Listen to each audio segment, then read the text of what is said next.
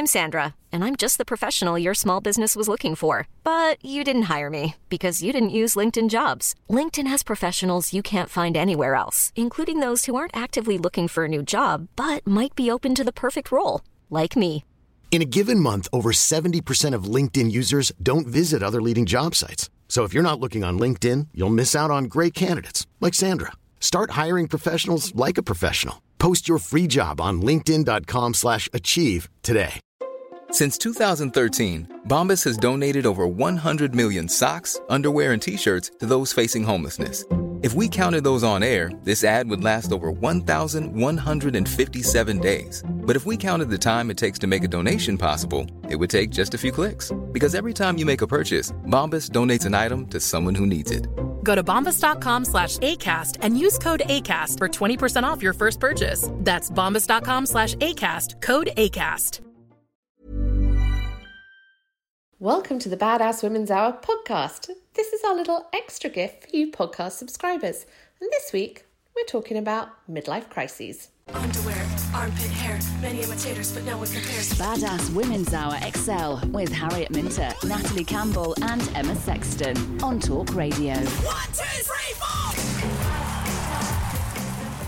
4! We are talking about being 50, nifty and thriving. I was trying to think of things. Nifty. Thriving with 50. 50, nifty and thriving. Our next guest, Joe Blackwell, has literally written the book on what to do when you think you might be having a midlife crisis. It is called Oh Bleep, I'm 50.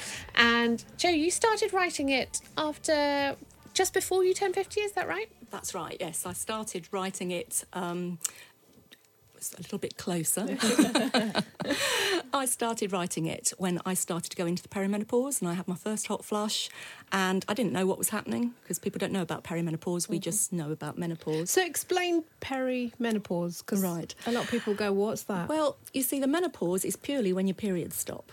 So it's like puberty, your periods start. The perimenopause is the bit leading up to it, and that's what we can have trouble with because you can have incredible anxiety all of a sudden, depression, all kinds of aches and pains and things like that. And for me, I became very, very depressed and anxious. So I wrote a blog called Project 50 because I thought there must be other women out there. It's also a time of change in most women's lives. So all my children had left home and I was thinking, what do I do now? Because I'd had 4. And so I started to write and people started connecting with me and I wrote my way out of depression. So that is what I've collected together in this book. It's really my midlife crisis in a blog. But, you come through the other side and you do come out of it. And that's what I do now is I help other women come out of it. How much of a midlife crisis is personal versus society? And I think how society treats women basically over the age of 30, maybe 35. Yeah, I agree. I think that we're bombarded all through our lives by media messages that we're not good enough. Yeah.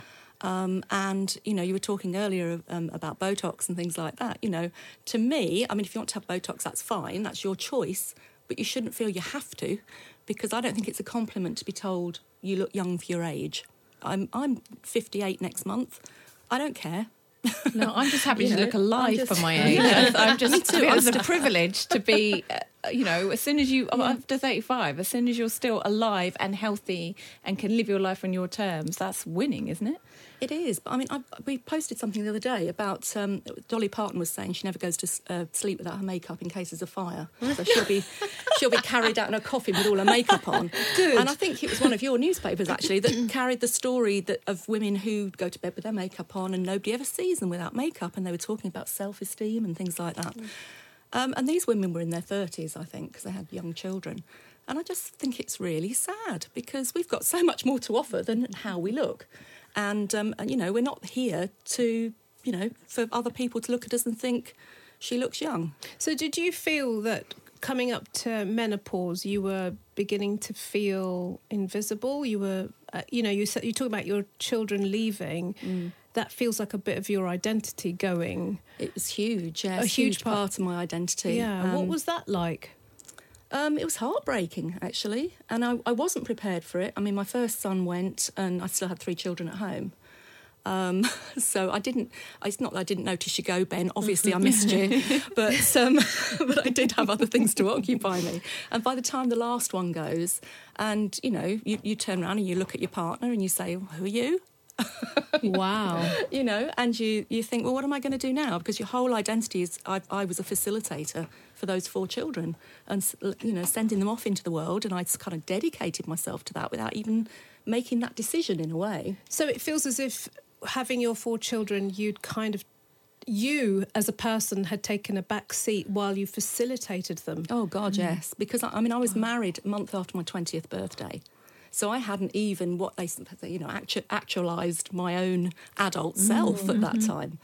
And going through my 40s, I actually have a problem with my knees, and I'd been to see a consultant, and he said, well, you're going to be in a wheelchair eventually. Come back and see me when you're 60 and your needs have reduced. Oh, God. I said, what do you think I'm going to be doing when I'm 60, sitting on the sofa watching Countdown while I knit? Good for you. So, that really added to the depression, because I just felt as if I was washed up. I went home to my husband and said, well, I'm beat. I like that. That's me done. Do you think that there is a movement away from that at the moment, though? Because there does seem to be, I think, more of a discussion around menopause, about women in their 50s, about kind of embracing an older age rather than old age, an older age, which we haven't seen before. I absolutely agree, and I'm fantastic, because it's only just beginning. Just for the sake of the economy, for example, the government figures show 1 in 4 women think of leaving their jobs while they're going through perimenopause because of the brain fog, the lack of concentration, the hot flushes and so on. That's a huge loss to the economy if all these women come out of work at that time. And talking about, things that you can do in the workplace, you've got lovely air conditioning in here, so you'll be fine, girls, if you're still here in 20 years' time, But clinging onto the desk. Not rid of us yet. But I just think there's an awful lot of pressure, isn't there, to stay youthful. And being youthful is wonderful, being a youth is wonderful. But there's so much more of life, being youthful is not the be-all and end-all. Do you think it's a youthful mindset, though? Is that the thing? Is it about carrying that mindset of exploration and learning and growth that we kind of associate with younger people into kind of post-50 life? You definitely, that's the key to get to a midlife crisis, if you like, which is actually a crisis of identity, is to embrace change. And I think that when we get to 50, actually a lot of us get very set in our ways. So, you don't want to do things any differently. If you can embrace change and you can, I started a business, and I've got a friend who's 75 and she's my inspiration. She's so bright and colourful, and she's always learning, and she started a business in her 60s and she's still going, There's so much.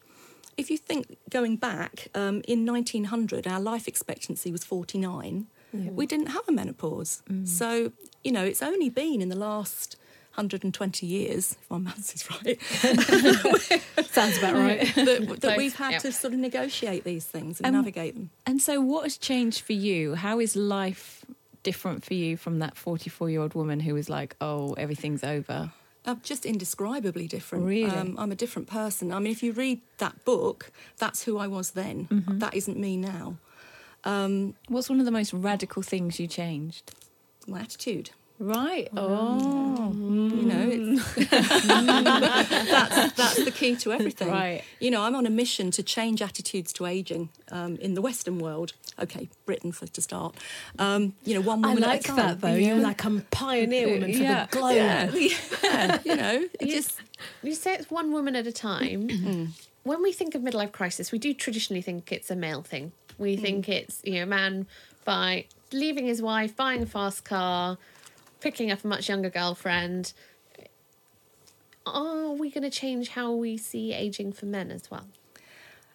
I think that there's a huge problem for men at the moment with the mental health and everything else. But it's normally women that leave the men at this age. It's not the other way around. Oh, actually, I heard that. The stats are that women instigate, are higher for women instigating divorce than it is for men. Hang on, Angela, why is this?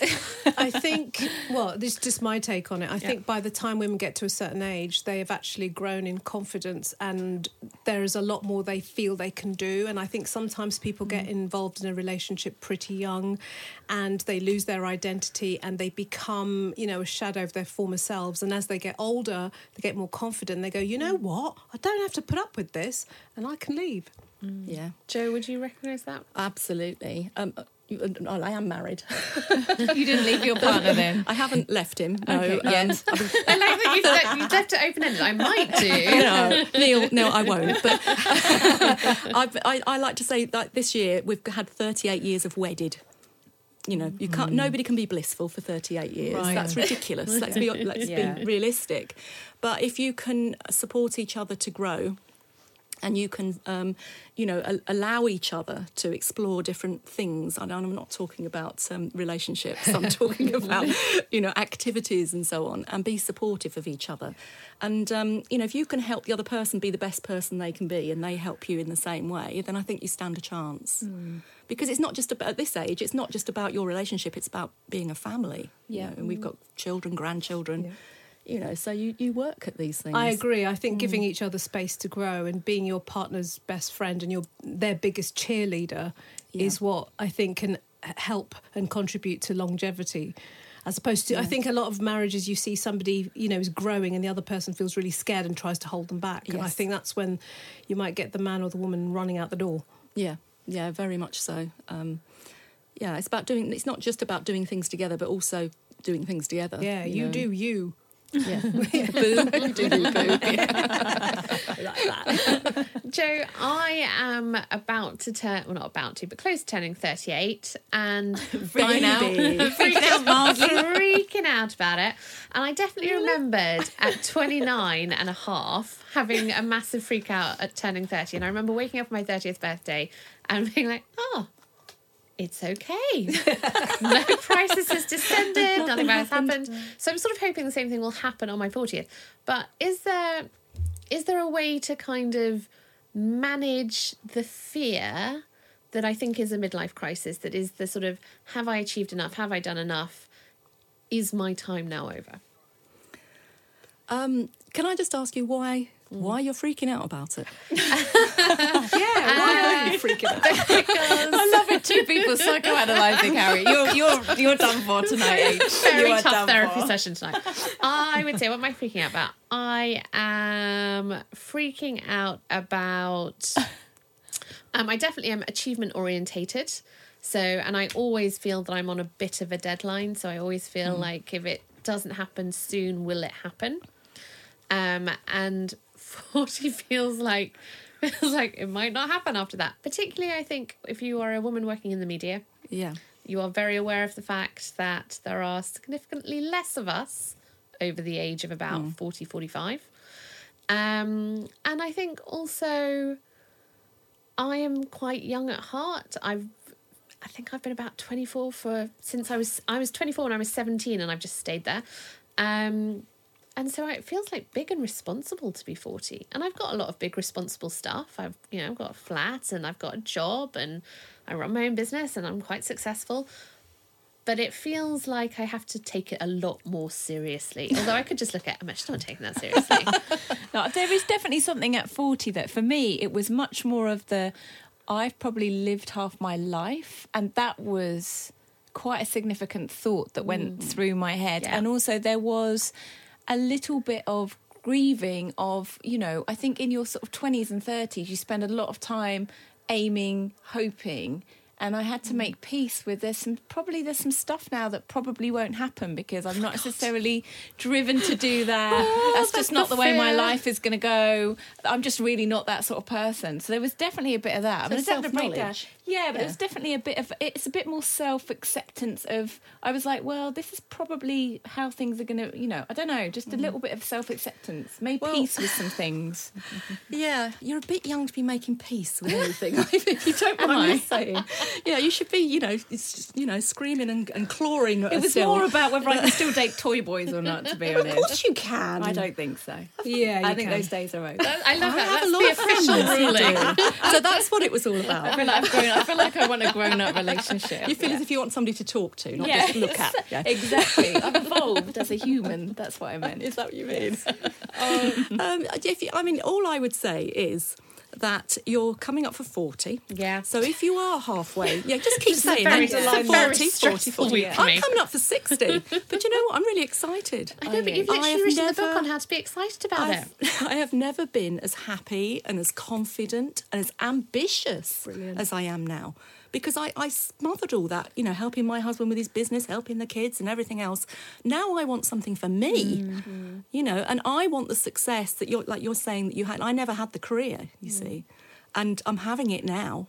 And I'm having it all, and damn me, I'm having a really good time. And on that note, Jo, thank you so much for joining us. Jo Blackwell is the author of you got away with that. Bleep, I'm 50, and is probably going to become the person that I call every other week to be like, I'm still freaking out, help. 1, 2, 3, 4! This has been the Badass Women's Hour podcast with me, Harriet Minter, Natalie Campbell, and Emma Sexton.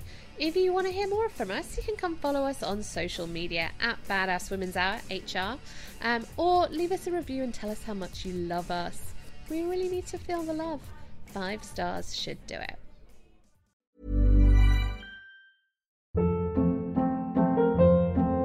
Hold up. What was that? Boring. No flavor. That was as bad as those leftovers you ate all week. Keke Palmer here, and it's time to say hello to something fresh and guilt-free. Hello Fresh. Jazz up dinner with pecan-crusted chicken or garlic butter shrimp scampi. Now that's music to my mouth. Hello Fresh. Let's get this dinner party started. Discover all the delicious possibilities at hellofresh.com.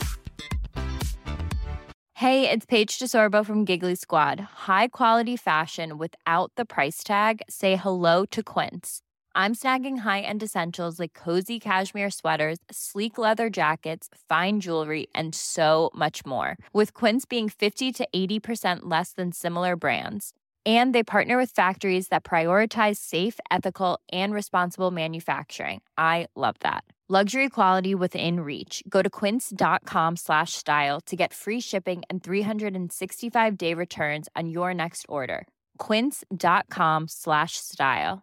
Hey folks, I'm Mark Maron from the WTF Podcast, and this episode is brought to you by Kleenex Ultra Soft Tissues, your ally to help tackle your allergy symptoms this season. I love the change of seasons, but nobody loves pollen and all those other things floating in the air that make you sneeze during this nice weather. Kleenex Ultra Soft Tissues are hypoallergenic and allergist approved, so fight back against watery eyes and runny noses without worrying about irritating your skin. For this allergy season, grab Kleenex and face allergies head on.